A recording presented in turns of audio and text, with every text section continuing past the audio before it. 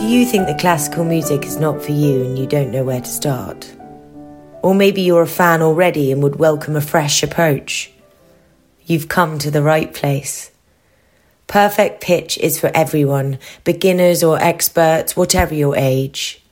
Lend Nick Healy-Hutchinson your ears for his weekly dose of classical music that will enrich your life. As I record this today, in the quite most unsophisticated of settings, it's a lovely spring morning, so my windows are open. I can pause to allow traffic to pass, but there's also quite a lot of bird chattering in the background, which I'm afraid I can't do a great deal about, so I hope you won't mind if it creeps in from time to time. It won't interfere with the music.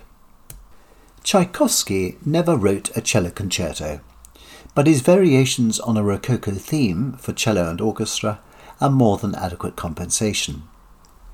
Written in 1877, the tune is his own, followed by 8 variations. If you have just one tune, you need to avoid the risk of boredom, and the soloist also gets very little breathing space. The style of the piece is very much in the classical mould, in praise of his hero Mozart.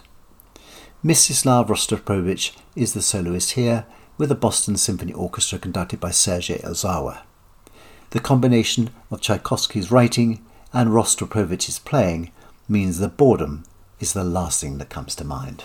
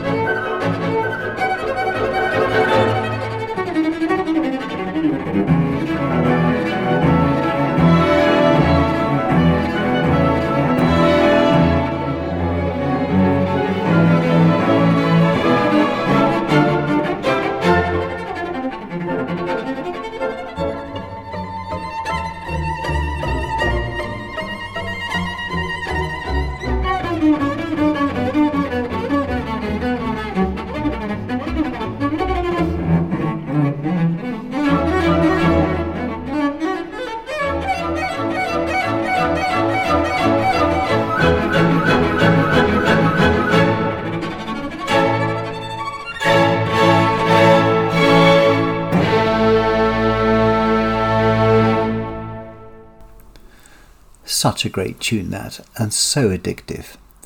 Dee-dee-dum, bum, bum, bum, bum. Dee-da-da-dum, dee-dee-da-da-dum. Sorry, I digress. And speaking of good tunes, here is another. 16 years after he wrote the overture to Shakespeare's play A Midsummer Night's Dream, Felix Mendelssohn wrote some incidental music for the same play in 1842. One of the excerpts, which are often used as standalone pieces, is this perfectly gorgeous nocturne. The melody on the horn will warm the coldest heart, and the piece is truly comforting. I'm staying with the Boston Symphony Orchestra, conducted by Sergei Ozawa.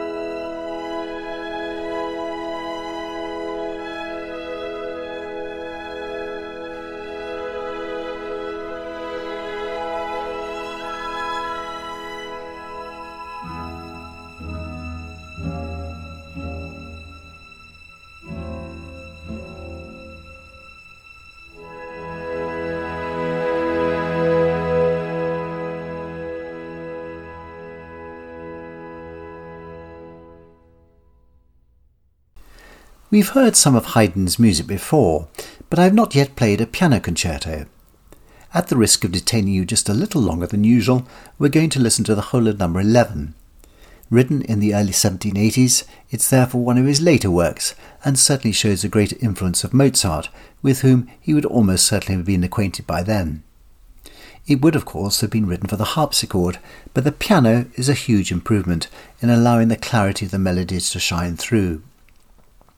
Haydn's Piano Concerto No. 11 is played here by the American pianist Emanuel Ax with the Liszt Chamber Orchestra, in the traditional 3-movement format.